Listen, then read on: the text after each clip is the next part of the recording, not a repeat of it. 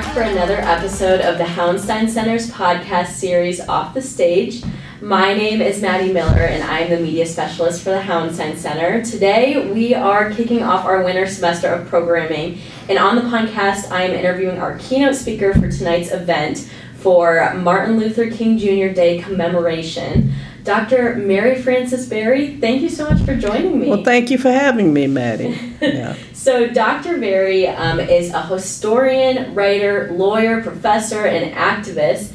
She has done so much throughout her life. We had the joy of hearing you speak this afternoon, and I'm very excited for your keynote tonight. But for those listening, seriously, I implore you, go do your research on all the incredible things Dr. Berry has done, winning so many awards, writing several books, and being an activist for civil rights, gender equality, and social justice in our nation. So today, our goal on this podcast is just to learn a little bit more about you, Dr. Berry. So first, can you share with us a little bit about where you grew up, what you did for fun, and what kinds of things you were involved in your childhood and in your college years?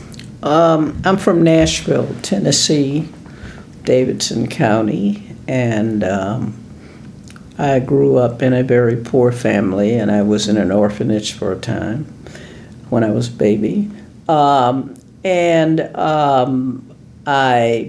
In my family, although in my extended family, especially on my mother's side, which I know best, everyone came from the Southall Plantation during slavery in Tennessee, which is in Rutherford. I think it's Franklin, near Franklin, Tennessee. Mm-hmm. And my mother used to tell me stories. She was one of 12 children, youngest, and her mother died in childbirth with her. So she was raised by her older siblings, and her father was a sharecropper and a tenant farmer. And she used to tell me stories about when she was a kid, how her job was to go down to the creek with the older kids when it was not season to pick crops or to plant crops, and they could go to school. And she would take them down, and they had to go across the creek to get to where the school was, and they walked there, of course. And she would take her father's mule down to the creek with them, and they would go across the creek on the mule, and then the mule would come back, and she would take the mule after each one of them had gone across back to the house when she was a little child. And that was her job for her to do, and then she'd come back and get them at the end of the day. So it gives you some idea of what kind of situation it was. Mm-hmm. My mother moved to Nashville when my father left. First he went in the Army, and then he couldn't get a job, and he didn't show up after that, although my mother never said anything negative about him.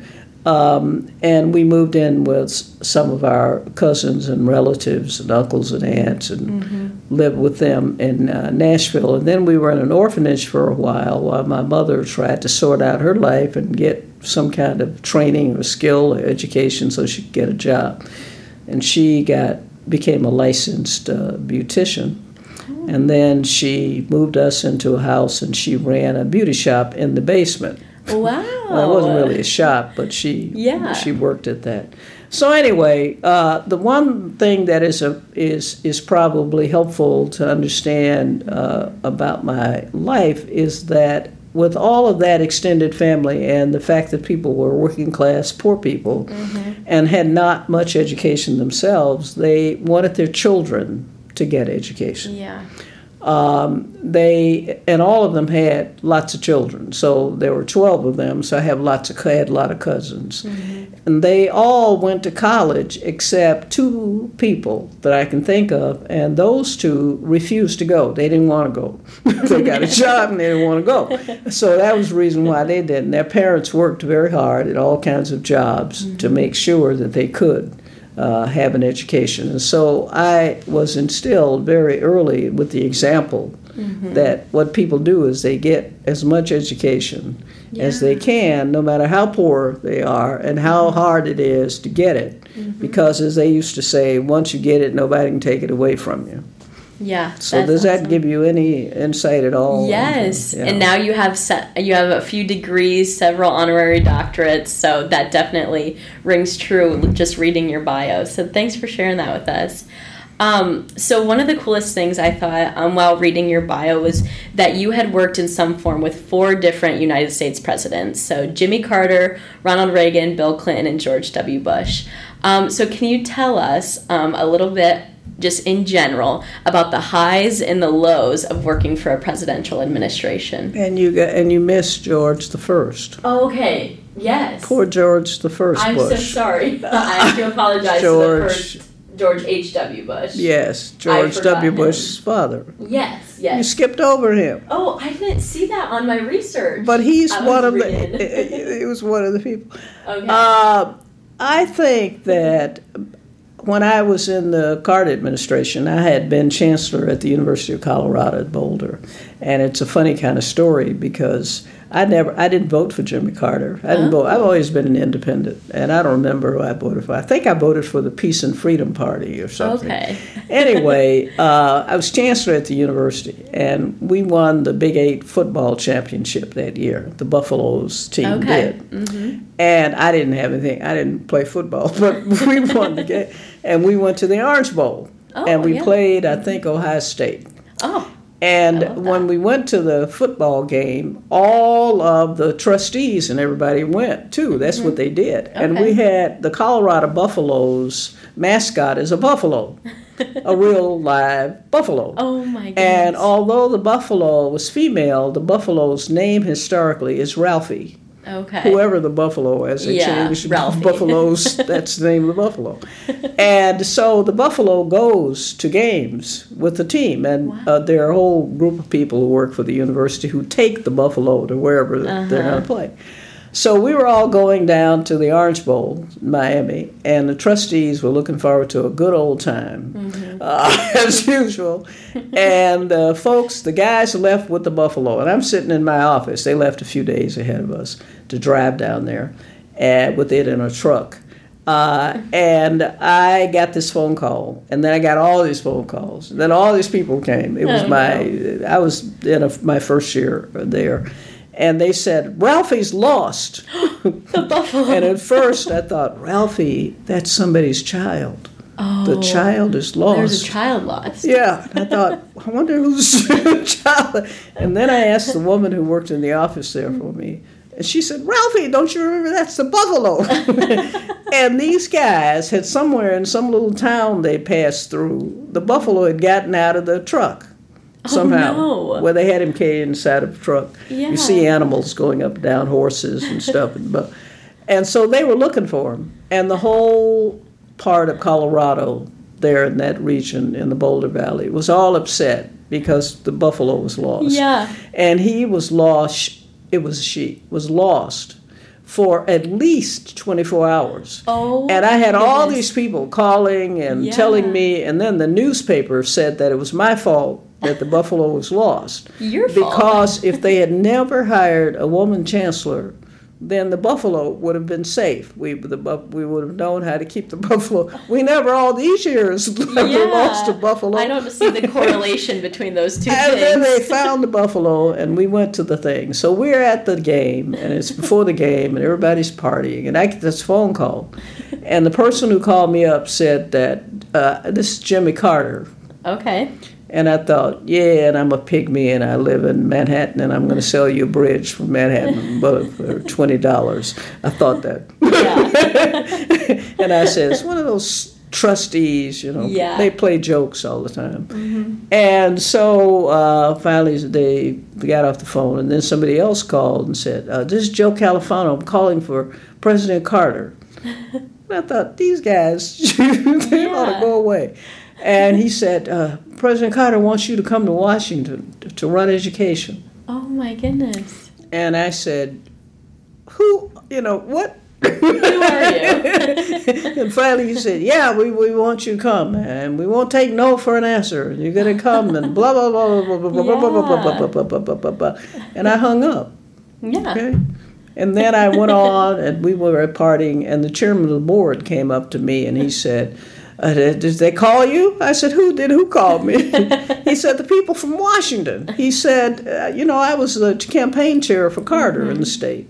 And Carter wants you to come to Washington. I told him it was okay. I said, how could you tell him that it was okay? He said, we're going to give you leave so you can go down there and work for him. Because if the president asks you to do something, you can't say no. Yeah. So we're going to give you a leave of absence so you can go down there and work for the president. So I ended up going to Washington to work for the administration. Yeah, and when I went and I had confirmation hearings for the Senate, some faculty came to Washington and protested outside the hearing room that no one asked, they didn't say it was okay for me to go to Washington. So they were protesting about you? Yeah, they wanted me to stay, and they said, why, how dare you? Who told you that it was okay for you to have her go to Washington? And no one asked us, we're the faculty senate, and we'd like to. So finally, I went to Washington, and I was running education. Yeah. And it was a very interesting experience. The main thing I did before I went was to figure out if I had any power to do anything, which is very important. Yeah. And so I read the budget for the department, and I noticed one thing, and it said that the major power that this office had, and actually it was really the only real power that it had, was that the budget could not be introduced and passed by the president and then sent on to Congress unless I approved it. It said the Assistant Secretary for Education must approve the budget before it can. And so that meant that all of those agencies that were supposed to report to me and didn't want to, because people don't like to report to other people, and had power and all the rest of it, they thought that they could do whatever they presented. And it was funny because once they did all the budgets and did all this stuff, and I would keep asking them what they were doing, and they would tell me part of it or whatever. It was a game. They do that. They sent the budgets over to the Office of Management and Budget for the president's review, and the budget would go to the Hill. And the guy who does education in the Office of Management and Budget sent it back to them and said, it doesn't have the signature of the Assistant Secretary of Education. And they were all new people, too. Oh, they had just come in with the administration. So they said, we don't understand. He said, well, read the law. You got to, And so then they had to come, even though they didn't come before, and let me see it. And I loved that because it got me a chance to look at it. And I was mainly interested in it was a huge budget, and I was mainly interested in a big program that was for poor, disadvantaged kids in K through 12 school called the Title I program, then now called Chapter 1, which gave extra money to school districts in order to provide supports and different stuff for them to help them with their education. And so I wanted to be sure in particular. So working for Jimmy Carter was, I liked him. He was what I call a reconstructed, a reconstructed racist. He was a Southern boy, growing up there in a little town and farming, and everybody around there, certain negative race questions were things that they sort of assumed answers to. But he was a reconstructed racist, which I sometimes think is the best kind. And he was very, very out of his depth, he thought, in Washington, because he didn't like to play Washington politics, and he didn't like all the games that were played, and he didn't do stuff like invite people over from the Hill at night to have drinks, because he didn't do that. And his staff, he had two guys who worked for him who were like nephews, sort of, Ham Jordan and the other guy, and they worked in his office, and they'd never done a job like that.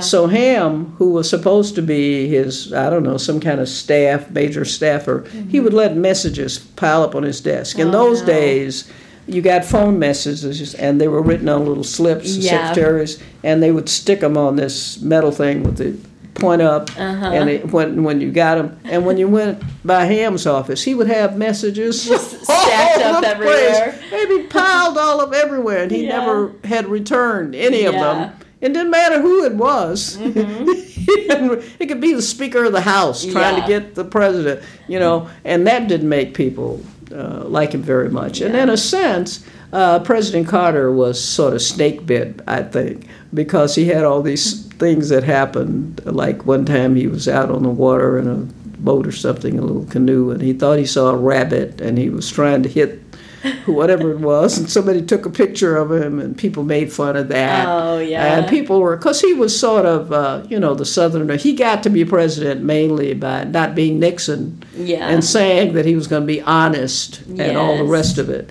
Yep. And that's what he did. But I enjoyed working for him. He did quite a few things that I agreed with, although he was not adept at doing the politics of Washington. Okay. And in a sense, he was an easy target, therefore. And then we had inflation. If you think you have inflation now, we had inflation where there were gas lines, and you had to go on certain days to get, petrol, gas in your car, and everything was up, and the Gulf nations were giving us problems, and there were all kinds of issues. But I enjoyed the experience. Great. Well, thanks for sharing that. That is certainly a cool perspective on working with Jimmy Carter.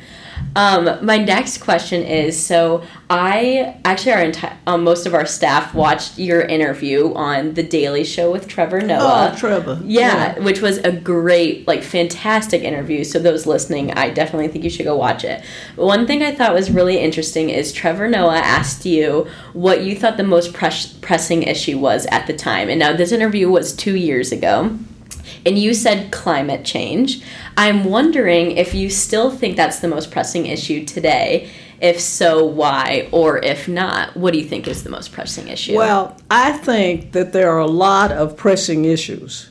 Racism, militarism, all those, poverty, doing something about it, and all of those issues. For sure. Trying to get people quality education, and, people who are locked out and so on. And I could just, name. Yeah, but I think climate change should be an issue that there's consensus about.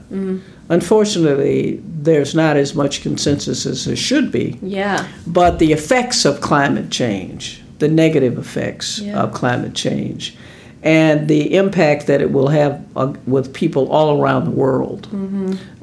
Poor people in countries, not just here in the United States, with the impact on us, but impact on countries, the poorest countries, the people who already have droughts and, all the time, and extreme poverty and all those issues.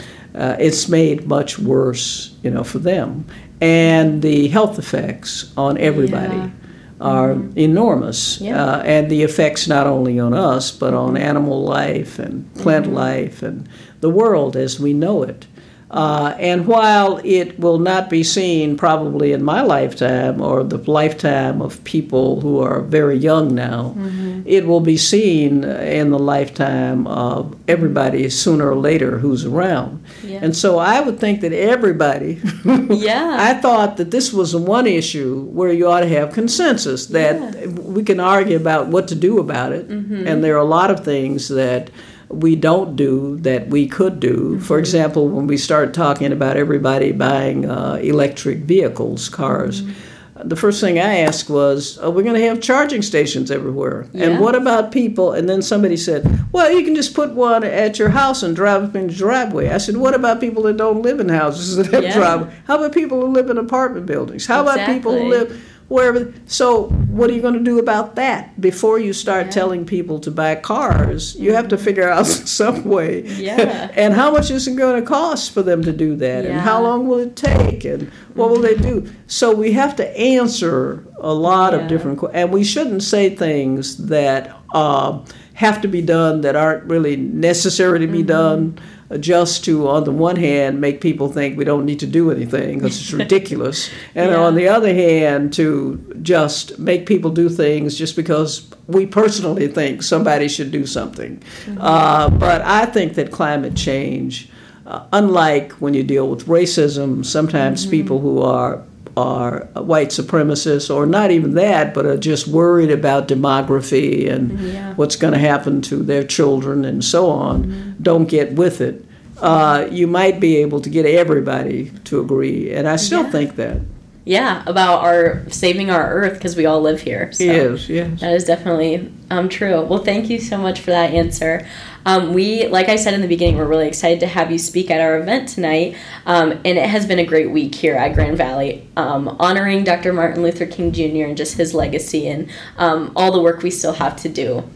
So I was curious, what do you remember about Dr. King when he was highly active in the civil rights movement, and how does he continue to inspire your work today? Well, he's always inspired me, and sometimes I think that he and Coretta, his wife, who was as important in my view, although the public doesn't understand that, in terms of her influence, and all those women who were in the civil rights movement, the mothers, the wives, the people whose names we know, like Fetty Lou Hamer, the people whose names we don't know, like Unita Blackwell, all those people that we should acknowledge the impact and the influence and the importance that they had. But I think for Martin Luther King, the thing that strikes me more than anything else, when I was in law school, I was at Michigan Law School, and he was assassinated. And I remember that I was sitting outside across from the student union with a friend of mine, Gerald Poindexter, who was in my class. And that class was a huge class because the Vietnam War was on, and people were going to law school, so they didn't have to be drafted. So we had a huge class. But it had a class, it was only 7, there were only 7 black students in this whole class, my class. There were 300, 400, 500, a lot of people. And I remember being so upset when somebody told us that he had been assassinated. And I looked across the street, and the students, and they were all white students, were coming out of the Michigan Union dressed like Native Americans, because they had a festival that they did every year that had to do with, I forgot the name of it, where they did Indian dances and did stuff. Nobody does it anymore, but they used to. It was a historic thing. And they were coming out singing, dancing, and partying. And I thought, how incongruous. Here I am sitting over here looking at them doing the festival. And I'm thinking about him being assassinated. And Gerald and I sat down and wrote a letter to the New York Times saying how sad we were that he had, and what we thought should be done, and sent it. And we said, we know they're not going to publish it. They didn't. But it made us feel better. And then we went inside, and we had the classic sad thing happen, where I went in the restroom, and there were some people talking, and they said, well, he deserved it. He shouldn't have been out there trying to get people to do, they didn't see me. Well, he shouldn't have been out there getting people to do all this stuff, making all that trouble and whatever. And that was heartbreaking. Yeah, that is. Then the other kind of milestones is after that, when he gave speeches like the one against the war in Vietnam, and then, of course, when he was assassinated. But it was his youth and the fact that he was so young when he started all this, and then when he was so young when he was assassinated, and his steadfast courage in the face of criticism and obstacles. I love that thing he said one time, that if he spent all of his time trying to answer people who were criticizing him, he wouldn't get anything done. Exactly. Yeah. Well, that's great. Thank you so much for those insights. And like I said, we are so excited to have you speak at our event tonight.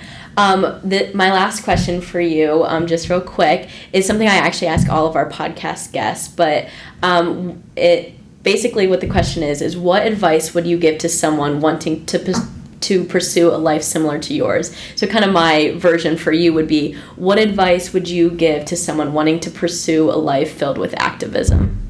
Well, the first thing is you have to prepare yourself to be a strategic thinker. Okay. Which means you have to read widely, which means you have to be very thoughtful. Yeah. And it means also you have to be thick-skinned, and it means that you have to be courageous enough and steadfast enough that you don't really care whether people think you're making trouble. because your whole goal is to make trouble. Yeah. As John Lewis would say, good trouble. Yeah, I love that. That's great advice. Thank you so much. And thank you again for answering all my questions and being on the podcast today. All right. Thank you.